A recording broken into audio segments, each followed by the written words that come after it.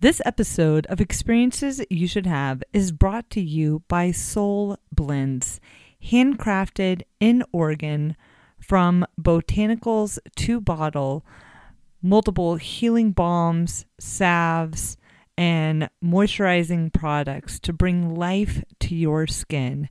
Check out Soul Blends and use the code EYSH to receive 10% off your order. Just it's beautiful and really old. Just the churches and the construction of all the buildings and the cobblestones on the streets. It pulls you back. It definitely puts you in a different mindset and almost a different time frame. Welcome to Experiences You Should Have, your how-to guide for amazing experiences. I'm your host, Gail Manasco, and today we are talking about the Camino de Santiago. The Camino de Santiago is one of the most well-known pilgrimages in the world. It spans 500 miles or 825 kilometers. It starts in France and ends in northwest Spain at Santiago de Compostela.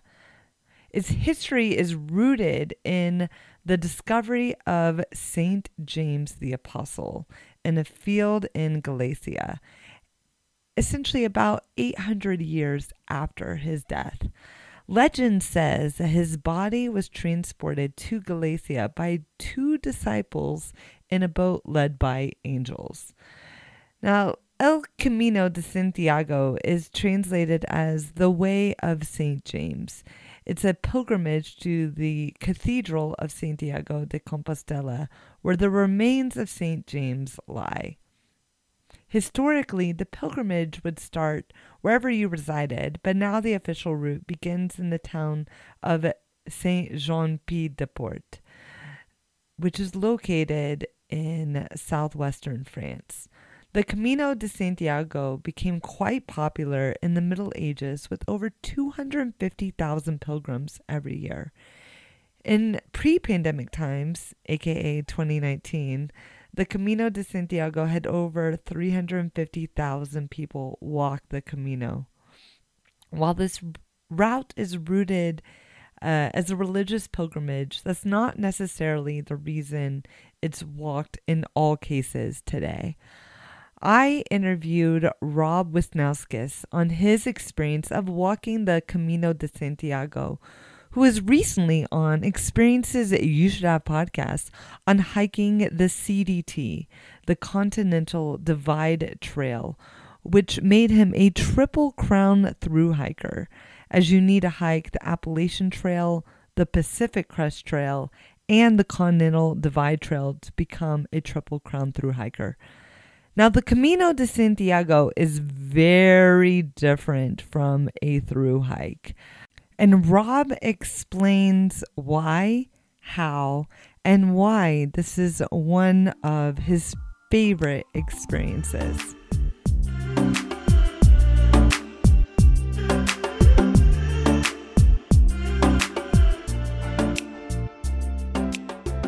All right. Well, welcome, Rob, back to Experiences You Should Have podcast. So happy to have you here. Thank you, Gail. Thank you. And I'm excited. I'm happy. This is a great one. This is definitely a favorite of mine. I'm so excited. We blazed the trail with you, talking about the Continental Divide Trail, the CDT. But today we're talking about the Camino de Santiago. Did I say? How'd I do? Yeah. Did I do okay? Santiago. Yeah. Well, yeah. My Spanish was horrible. I learned a little bit, but my pronunciation of these places is at best American. Yeah. So, yeah, Camino de Santiago.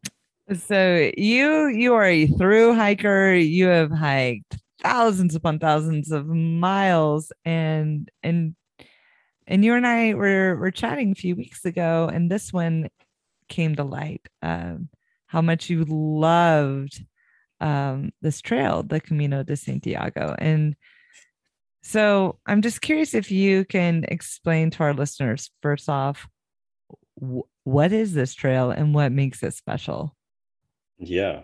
Well, definitely, you mentioned a good point in there that it's going from through hiking to this is different. There's definitely a different vibe to this because it started as a pilgrimage, a religious pilgrimage from the Catholics that were either had sinned or the priest had told them to go walk to Santiago to be forgiven. And they had a shell and they would carry the shell and they could get alms, as they were going, food and water in the shell. And it just kind of grew into what it is now over, years and years and years of that. And the idea is you can walk out your door, like anywhere you are, like you could be in France, and just literally walk out your front door and just walk to Santiago. But this trail has become so well blazed that this is one that's a very common one. There's so many different ones, but the Camino Frances is definitely the most common one, I think. Mm-hmm. So why did you hike the Camino de Santiago? There's two things that had happened. One to a friend of mine that had already hiked it, really good friends with, and respect her a lot. And she had done this hike and some of the stories, and she told me about it. She said, "You have to go do this. You have to go do this hike if you're, because I was looking for the next hike to do." And so it was like, okay, I've got some time. I'll go do this. And she was right, absolutely not through hiking. It's a different type of hike, but it was beautiful in its own beautiful ways. So that was one of the reasons, was a friend. Plus then it's like, I've got time and I can get over to Europe and do some traveling there. Why not hit a Camino at the same time? And it's shorter. So if you only have like a month and a half, you can do the whole thing. Right. This isn't a 5-month endeavor. Um, so the Camino de Santiago is about 500 miles. Is that correct? Yeah, right around 500, depending on if you're starting it from Saint Jean Pied de Port and going to Santiago, or like the other Caminos. There's different ranges depending on your route, and you can take a few different routes along the way. So if you do the most common one, yeah, you're looking at 500 miles. All right. And so 500 miles, help me with the math here. How many miles is that a day?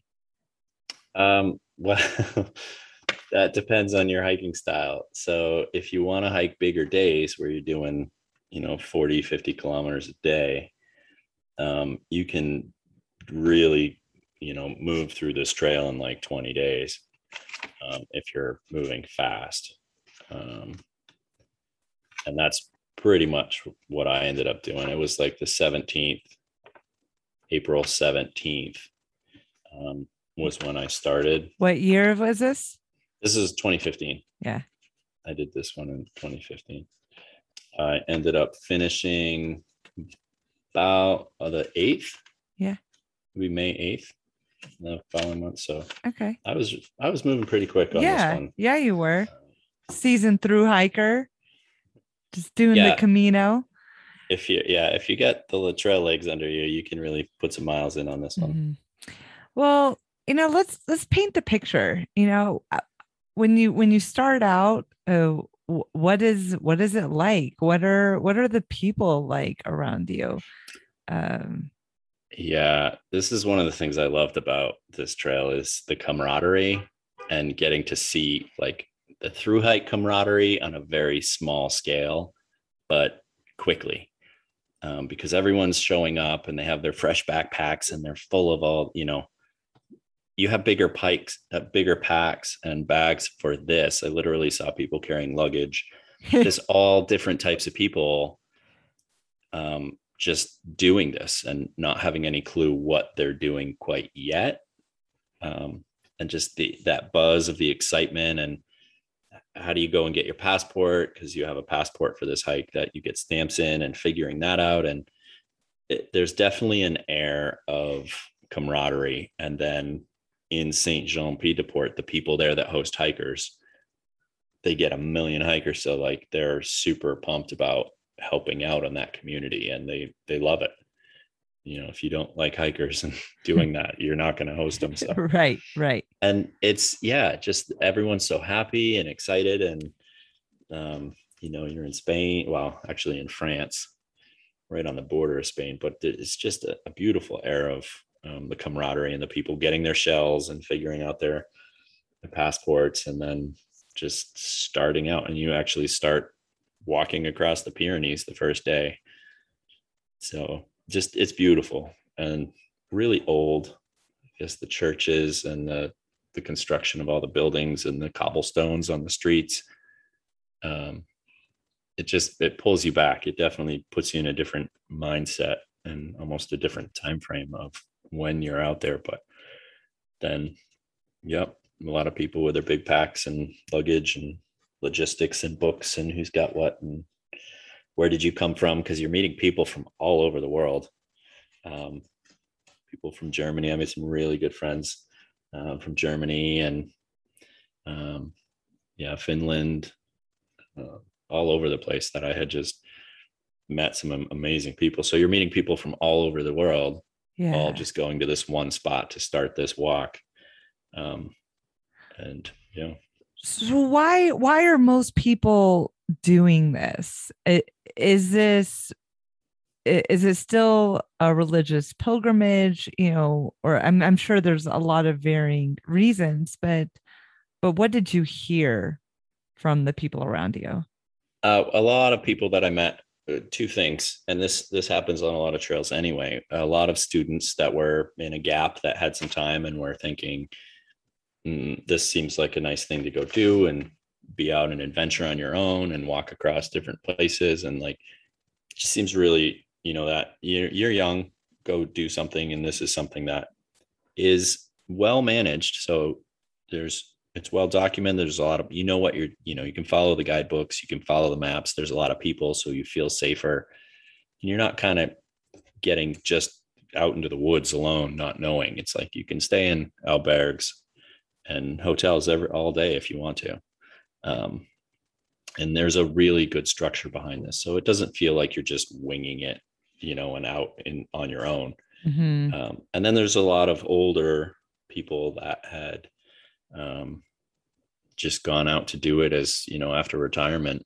You find the same thing on long distance trails, where now they're living their life and they're out and about and wanting to experience things. And it's beautiful countryside. And then you also have people that have done the Camino several times, and they just keep going back because it's beautiful and they love the trail life, that trail life. Mm-hmm. Mm-hmm. That's really interesting. Now, are there so I just kind of imagine just a mass of people starting out. I mean, do people spread out? What is it? What's the vibe like? Yeah, it seemed to me like it's just, it can handle. I mean, they talk about in the guidebooks like 250,000 people doing this every year, where Wow. it's like there's so many people that it's kind of set up for that. I went a little early. So in April, when I started a little bit ahead of most of the big crowds of people. Um, and that was by the advice of my friend, who said, go early because you'll avoid some of the heat in the, June, July, and the hot parts of the year in Spain, as well as less people that you're going to have to not worry about finding a place to spend the night, where sometimes you'd have to walk from place to place to place to figure out where you're going to, if you're going to stay in an albergue, where you're going to stay. Mm-hmm. And those can get really crowded. So I went a little early. So I didn't really have the rush of what you might think of, so many people starting and just filling up the lines of getting your shell and getting your passport, where they do that. But I'd imagine also that they're ready for that influx of people in those Mm-hmm. busy months. So they probably have a lot of volunteers and people helping get those pilgrims in line, move Mm-hmm. through so they can start walking.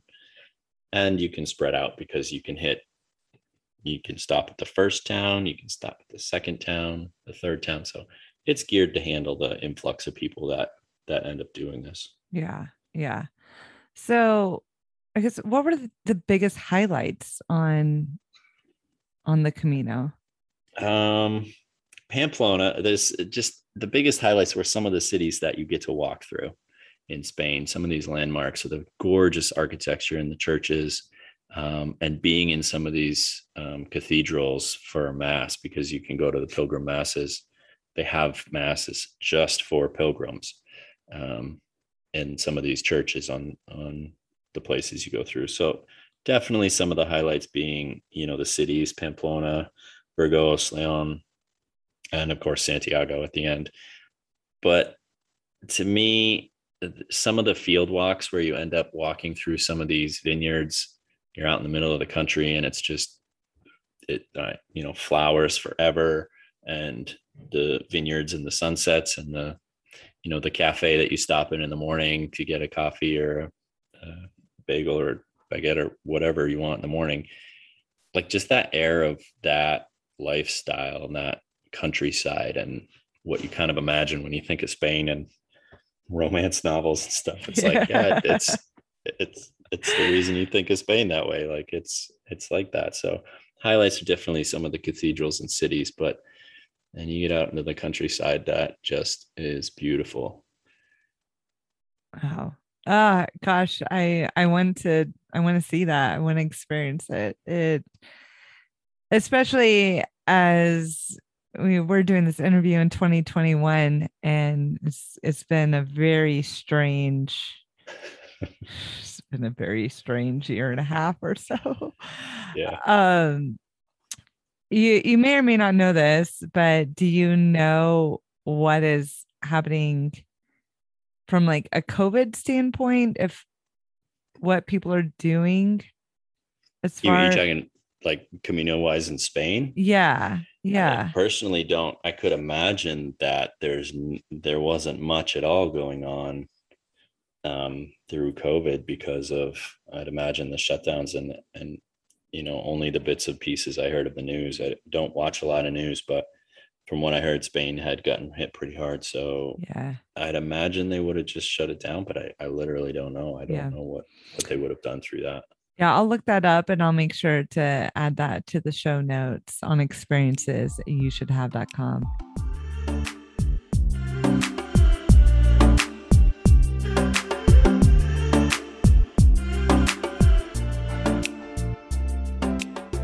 This is definitely something that may require some planning. I would imagine with the amount of people on the Camino. Did what did you do as far as staying places? Would you camp? Would you stay in hotels? Would you stay in people's homes? Did you have to book things in advance? How did that work out? Yeah, my style for sure is just kind of wing it.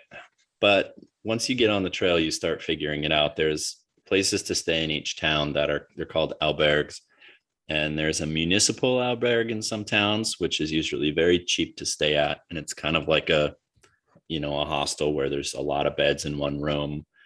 Some church has albergues in them where you can actually stay in the church, and there's bunk rooms and they're really nicely done. Some of them are, perfect. It's a bed, there's a bathroom, it's a shared bathroom, and then you have a place to plug in your phone if you need to. And then some of the churches even have places to put your shoes. So there's like a shoe locker. You could imagine Wow. the smell Wow. of hundreds of pilgrims with their shoes, where you put your shoes in a certain place before you go in. So some of them are really nice. And then what I learned is that as you can stay in some of the municipal albergues, which are very similar, it's just a big room with a lot of bunks and a lot of people, and bring earplugs and headphones or music so you can sleep, because the snoring is pretty sensational. Uh-huh. But there's something else I learned that was really cool, and that's that a lot of people will open their house up.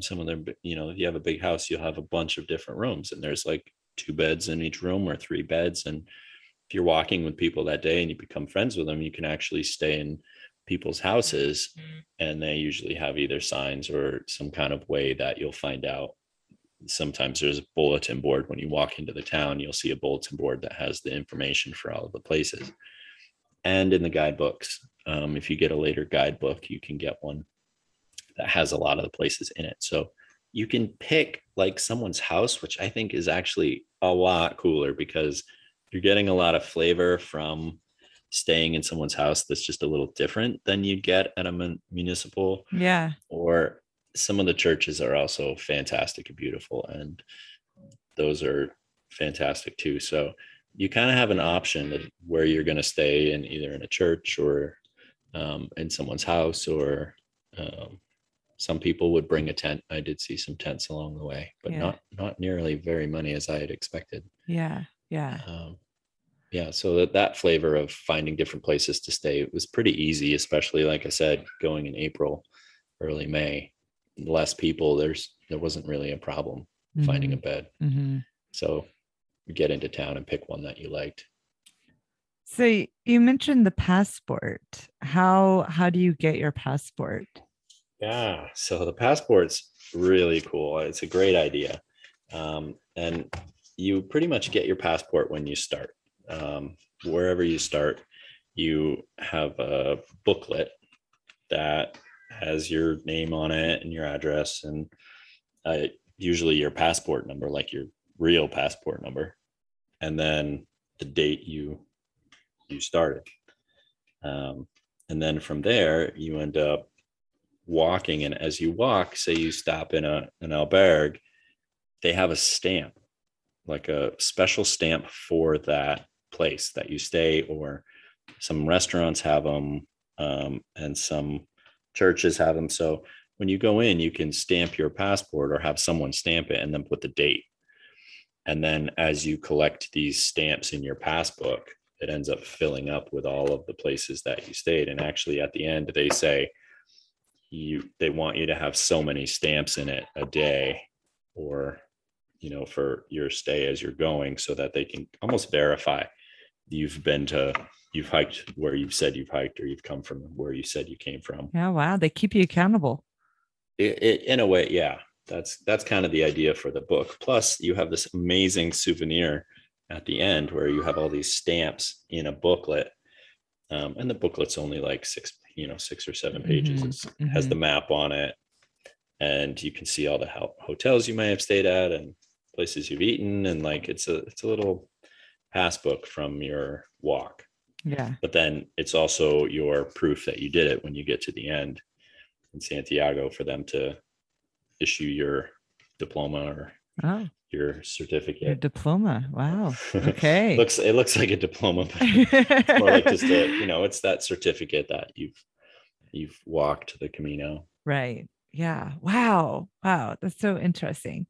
What would you say were your top highlights on the Santiago? Immediately Pamplona pops into my head. Just walking through that area. That was one of them. Yeah. What makes that special? Just the streets, the cobblestone. Had some really wonderful, walking into town, you end up walking over this gorgeous stone bridge going into the town. And then to see all of stuff like the running of the bulls that happens, and like all of the stuff that you get to see in that town. It's just a beautiful town. Yeah. And then another one was Burgos. I remember walking by the albergue, and I'm like, yeah, I don't think I'm going to stay here. I'm just going to keep moving. And then I walked a little further and saw the cathedral, and I just stopped and stared at it for a minute. And I was blown away. I'm looking at it, and I'm just like, I have to stay here tonight. I have to go explore this place. Like, it's beautiful. The cathedral was gorgeous. So it was one of those things, like, yeah, it caught my eye, and I couldn't walk away from it. I had to turn around and stay at the albergue. And you might run into that in multiple places.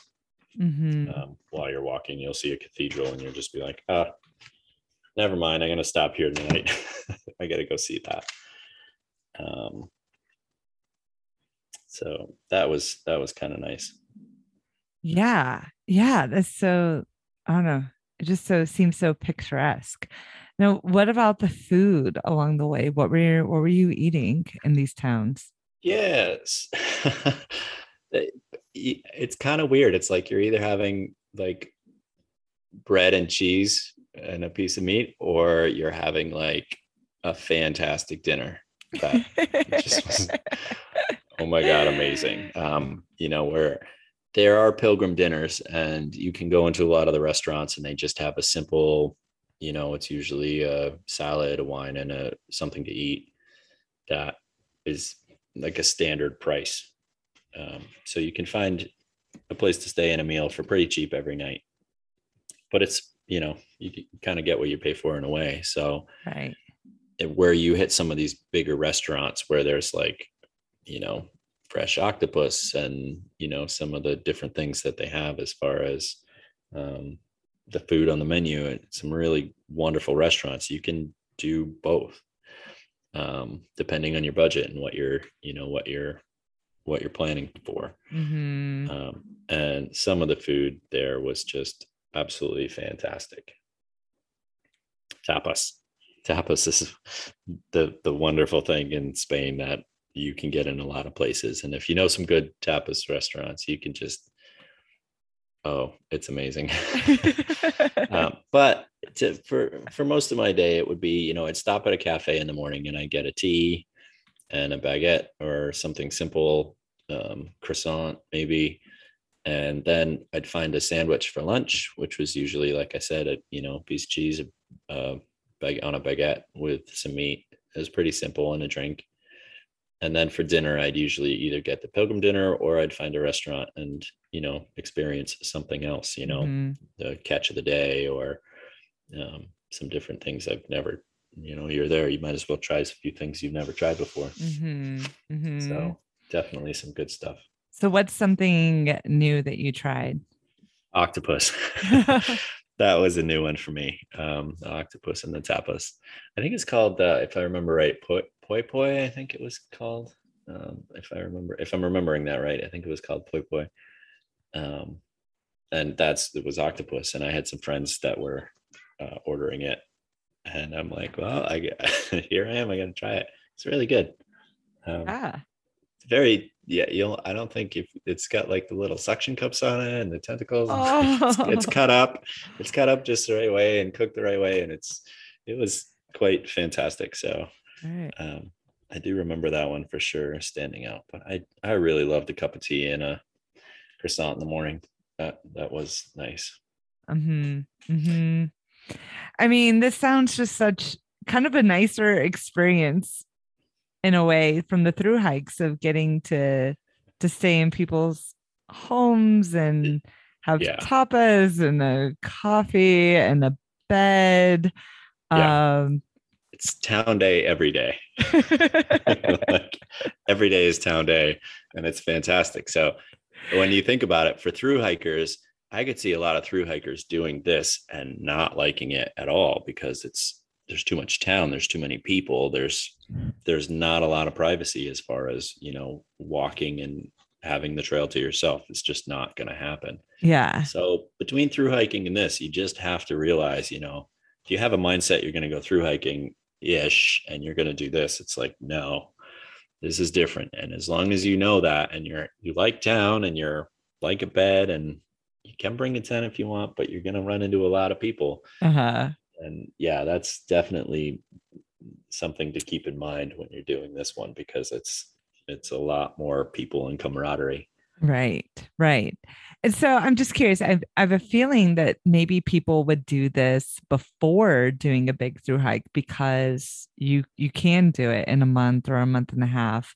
Um, but then do you think that someone would find a through hike extremely more challenging because they had nice beds to sleep in and croissants in the morning Right. and Totally. I could see that. And there's some other things that you'd run into that people might not think about. Like, you don't want hiking boots on this, because you're on road and paved for so much of it, that my boots, right away, I got rid of them. And when I did the Camino to Portuguese, I didn't even bother with hiking boots. I just started with a running shoe that I like, because you're on pavement so much and cobblestones that hiking boots just destroy your feet. Yeah. So you need some cushion for that for sure.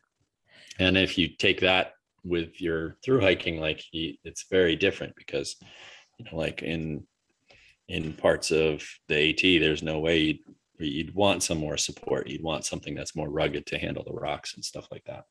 You you're gonna you're not gonna get the same experience from this to the AT. So it's almost like you could do this for sure, but don't really chalk it up for training for the AT experience wise, because it's definitely a different experience. Mm-hmm. It's a lot of walking, but that's Mm-hmm. kind of where it ends. You have a backpack and you're walking a lot, but a lot of the other things are very different. So I'm just curious, as far as your backpack, how did you pack for this? What did you bring? Yeah, a sleeping bag, um, the clothes I walked in and the clothes I slept in, because you can get laundry everywhere. Um, and then I have a personal locator beacon that I carry, and then music, and a few other things. Of course, I had a phone with me, and not much else. Like, this is a hike you can do really with very little. Um, it did confuse me sometimes when I'd see, the families can do this, where I'd see a whole family doing laundry all day in one of the albergs because they had so much laundry with them. And I'm just like, hmm, you don't really need to do laundry every day, Right. Right. where it's like, why you don't need to bring suitcases on this one. No, You no. can, it's your hike, but it just seemed like, well, probably not the way I think a lot of people would do it. Uh, but then, um, my passport, the pilgrim passport, the guidebook. Mm-hmm. Yeah, it was pretty simple. I didn't bring a lot on this one. Okay. Um, that I mean, that's really, I mean, what a change from a through hike of of if you're going days without going into town, and then here you're in town every day. Yeah. And so, I mean, are you eating most of your meals in towns? Yeah. Yeah. I mean, I always had a food bag with me, just because, yeah, if you find a nice spot and you want to have lunch out on a hillside, Yeah. on the edge of a vineyard, or you always bring snacks and food. But my food bag was always pretty small. I had enough in there to get me through a day if I had to. Yeah. But since you're in town all the time, you can just pick things up as you need. Hmm. I only ran into it a few times where they have the siestas in the day, Uh-huh. where like you're going to a shop and it's not open. Right. I That's only ran into interesting. that a couple times, and it was like, oh yeah, I would never fly in the US. Yeah. Yeah. Shut down for a couple hours in the afternoon. Um, but it always worked out. It always worked out. But yeah, just food was much easier to get in town Uh-huh. and fresher that way. And if my taste changed from what I had been carrying, like on the AT, I definitely ended up getting sick of some of the food I had thought I was going to eat for 6 months. You don't have to worry about that at all on the Camino. You can switch it up. Right. Right.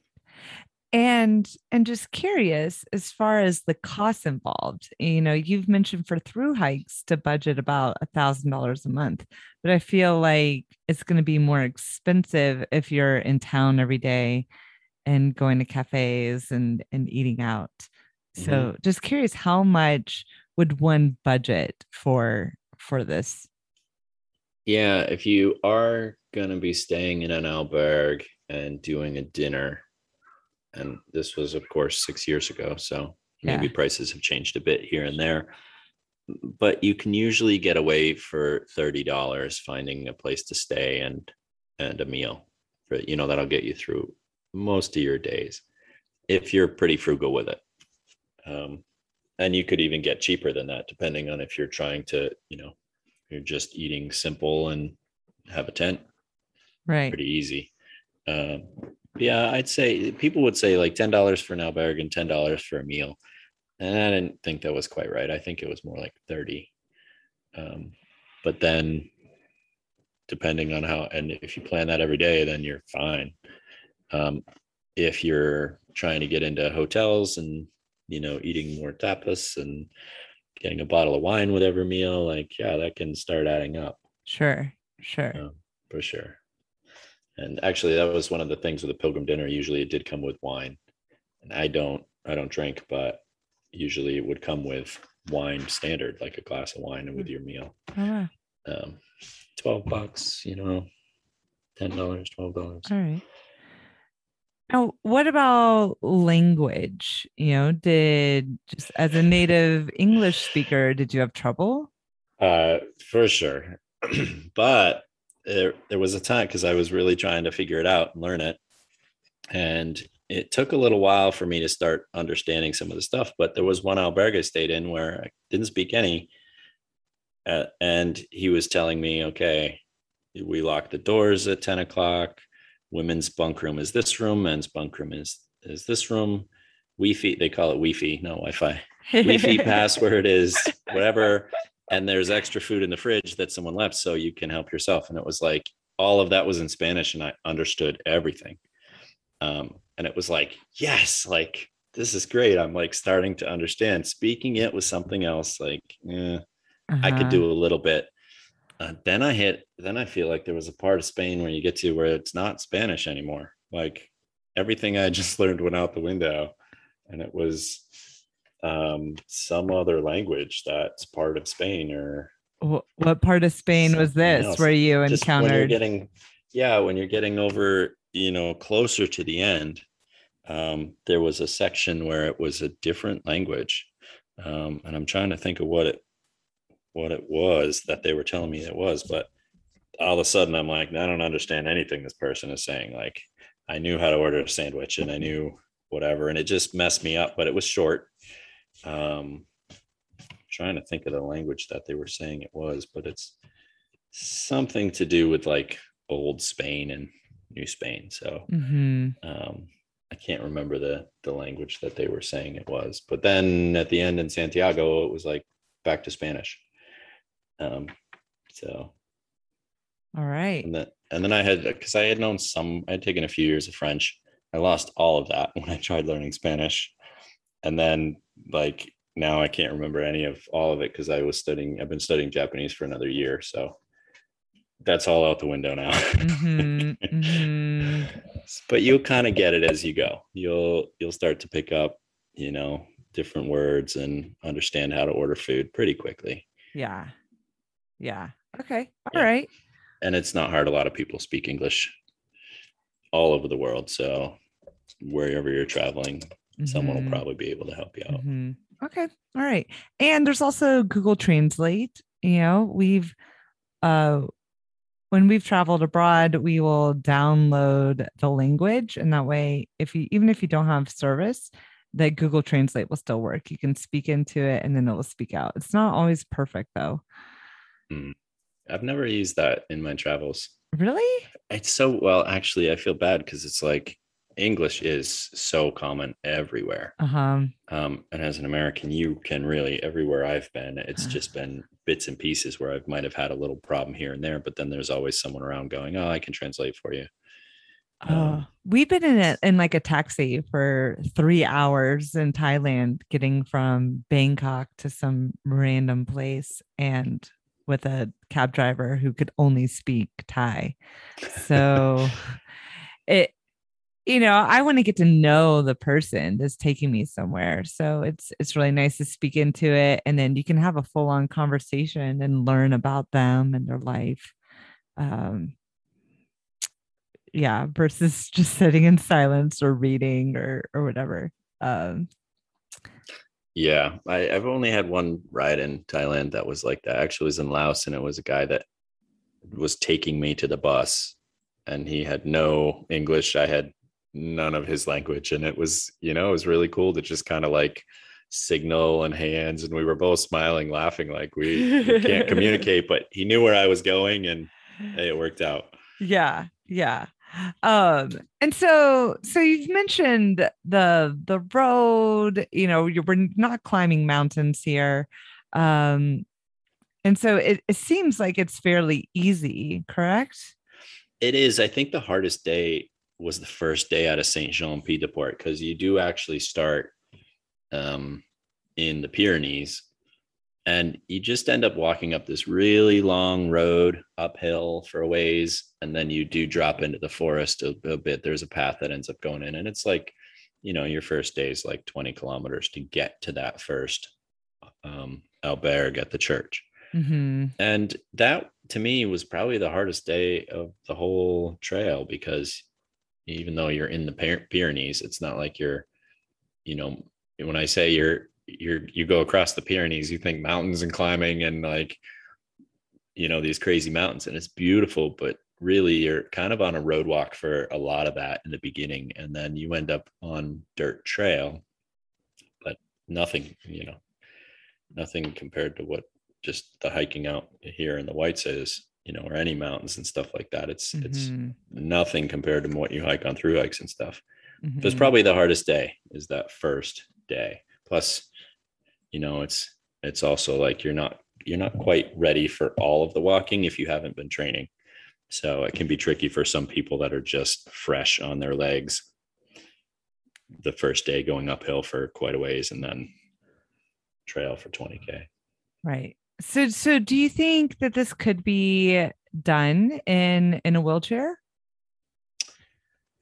I I actually think so. I think you could do this in a wheelchair for a lot of it. There might be a couple spots here and there where you start getting on some of the trails, and you're going to run into some water features that you got to get across, small ones, but like, crossing over some water on rocks. But wow, I'd say like you could do a huge portion of this trail in a wheelchair, Mm-hmm. like a lot of Mm-hmm. it. Okay, well, that's really interesting. So, I'm going to provide some additional resources in the show notes on experiences at you should have.com if you are looking for an accessible trail. Now, there's multiple trails to Santiago. Is there another one that would be even more wheelchair friendly? Well, actually, and in thinking about it, this trail is road biked a lot. There are road bikers because you'll also see a lot of bikers sharing the albergs with the hikers. So there is a way that people riding bicycles can do this entire thing. Mm-hmm. So in some spots where you would run into a problem, of course, you'd be on road. In some spots where you had to go through trail with that might not be wheelchair accessible, the road may be accessible because there's an alternative for just the hiking way, and that's the bicycling way. Yeah. But yes, as far as like some of the other caminos, the only one I could really speak to was the Portuguese one that I did, and that's up the coastline. And same thing, a lot of road walking. Um, there's a lot of beaches though that you run into. That coastal walk is kind of tricky because you could either stay inland a little bit or you can stay right on the ocean. It's kind of like a few different ways that you can go up the coastline in Portugal. So Mm-hmm. you could navigate that for a good section on a wheelchair as well. All right. Look at that, guys. We have some interesting accessible routes here, which I don't know. I just think that's really exciting. Side note, the language was Galician. Okay. Oh, Uh, Galician. yeah, Basque, region of Galician, spoken in the region of Galicia and Basque. And I'll tell you, that's one of the most beautiful sections of the Camino is through Galicia. It rains a lot there, Yeah. but it's gorgeous, Yeah. absolutely beautiful. Oh, sounds amazing. So you mentioned that you started in April, but many people may start in May. Is that correct? Yeah, May or even later into June. Okay. That sounds like some hot days. Yeah, which is why I'd say get ahead of it, start in April, get ahead of some of that stuff. And another thing that I was warned about, which I did not experience, was you could imagine with that many people coming from all over the world, and with how often some of the albergs and places get used, there is sometimes a bed bug problem. Mm-hmm. And going early in the season would get you ahead of that. I never experienced them. I had some friends who did, but it's one of those things like earlier you go in the season, you get in there in June, July, August, it could be more of a problem. Bring your Mm-hmm. bug spray with you. Bring your DEET with Mm-hmm. you. Mm-hmm. So it's just one of those thoughts too. Like no one likes to talk about those, but it's one of those things that definitely does sometimes cause problems on the Camino. Mm-hmm. Mm-hmm. Wow. And what would you say was the temperature like swing each day? Oh, beautiful temperatures. Yeah.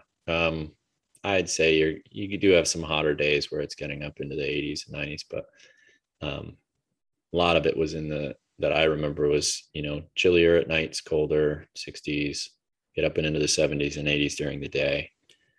And then some of the more exposed places where you're just really out in the open, and some hot walks. There were some days where it was probably in the 90s, Oof. um, but nothing terrible. Okay. All right.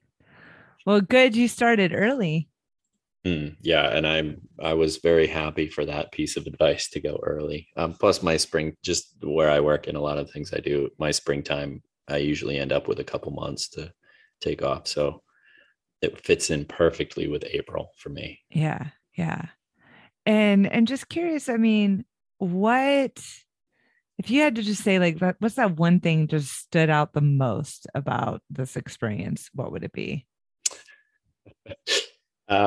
Ironically enough, it's probably not part of the Camino. It's finishing the Camino in Santiago, watching everyone go, and then continuing the walk to Finisterre. Like there's a couple more days that you can squeeze in at the end where you walk from Santiago to Finisterre, and that's or Muxia. Some of my friends did Muxia instead, but you keep walking for like 3 more days, and you end up at the ocean, and like you literally can't walk any further. Like that's the end. You're at the end of the country, and there's the Atlantic. And that section really stood out to me because it was like all these people, so it builds and builds and builds, and as you get closer to Santiago there's more people because a lot of people don't do the whole thing, they just do the last few 100 kilometers. So it Oh, really starts to build up, and then by the time you get to Santiago there's just crowds at the churches, and then you say goodbye to your friends, and then it's like you're quiet again, and it's gorgeous trail beyond Santiago because it's a lot less traveled, and you're still in beautiful country. And I found myself alone except for one night. I found one other hiker and um, chatted a lot, and like most pilgrims do, go out to dinner and then talk about the trail and whatnot. And but for those 3 days, it was very quiet and peaceful and like, whoa. yeah. Um, so it was weird. It was actually not part of the Camino, but it was that little bit after, like that last scoop of ice cream or the Ah, little bite of dessert at the end that you can savor. Um, ah. so that stood out to me the most on this was just those 3 days after Santiago Mm-hmm. and continuing walking Mm-hmm. to Finisterre. All right. That is an excellent tip. Uh, and bringing in that experience to don't stop in Santiago. Uh, Now, as far as like being culturally appropriate, do you have any recommendations, maybe as far as tipping or etiquette? Yeah, tipping is definitely done different in a lot of countries, Mm-hmm. and Spain is one of those. You just um, you kind of figure it out as you go, and it's not a common thing in some places. So you just got to figure out where you're going and what the etiquette is, like anywhere else. Um, and you know, as an American that travels a lot, it's like you kind of go in trying to learn from the people and accept their culture and learn from it and kind of experience it that way, instead of, obviously you're not going to impose your own culture on, you're not going to go to Japan and impose your culture on them. You're not going to go to Spain and try and impose your culture on them. It's just a great way to learn about how they live and experience it that way. So definitely try and let go of what your experiences are and try and experience their way. That's definitely something that I think is worth it to do, so that you're not just going into a place and I don't know, I don't even know how to say it exactly right, but your etiquette, is that it? You know, so that's definitely something to be aware of, and just make sure that when you're going someplace, you really respect their culture and their heritage, and understand it. Why not learn from it instead of just, I don't like that. It's not American. Right. Yeah. And embracing the people around you. Yeah. Try the siesta. Yeah. Right. See how it works for you. I mean, maybe that's the secret. Right. You might find you might like it a little bit more than what we're doing. What are the siesta hours? It seemed to vary to me. Like, I remember being, when I got there, I flew into Barcelona first and met a friend there and ended up walking around the city. And we just went to get chocolate and churros in one spot. And I'm walking through, like, why are these shops closed? It's like, it's so weird. And she's like, oh, they'll open up again later. And it just seemed different hours, different places. I never really figured out exactly how it worked. Yeah. But just that, don't be terribly surprised if you get somewhere and it's not open. Right.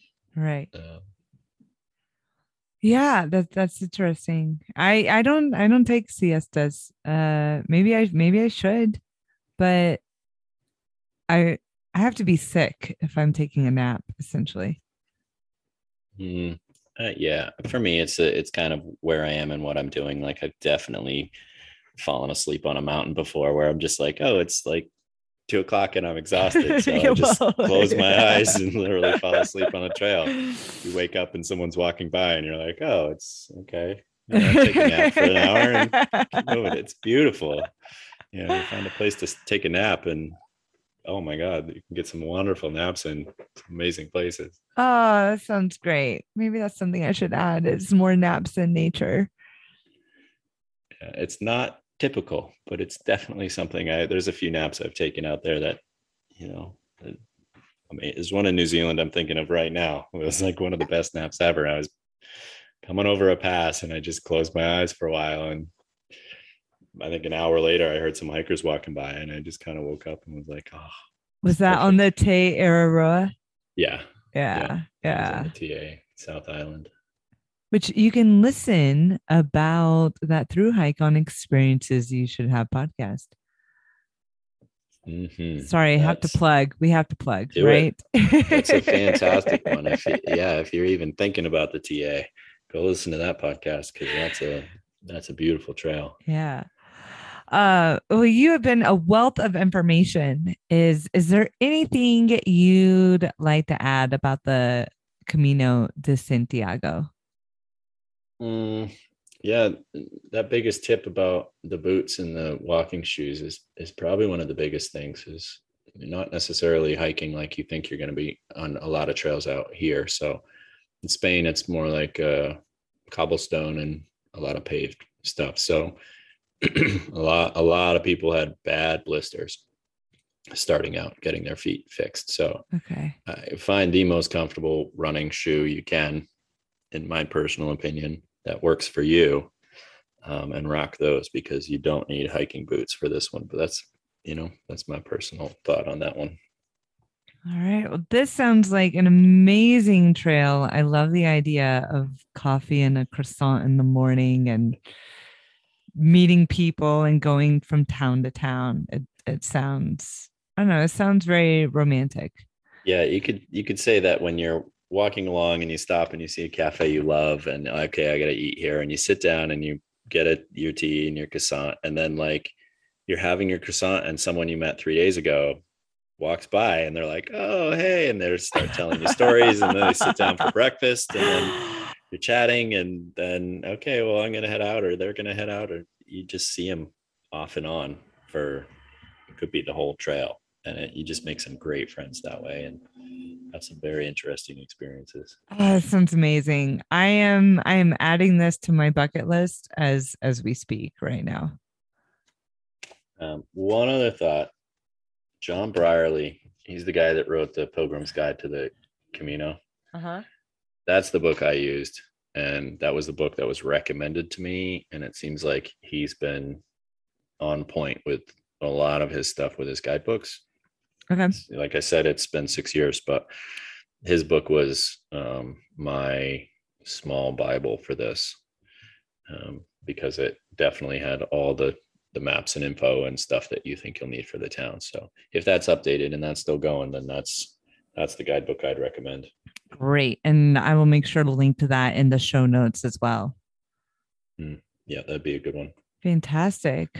Well, thank you, Rob. And for our listeners, if you love how Rob travels and hikes, listen to the episode on the CDT, the Continental Divide Trail. He is a Triple Crown through hiker, which there's not many of you around. Yeah, there should be more. Hopefully get on it. For those of you who are hiking out there, get your Triple Crown on. All right. Worth it.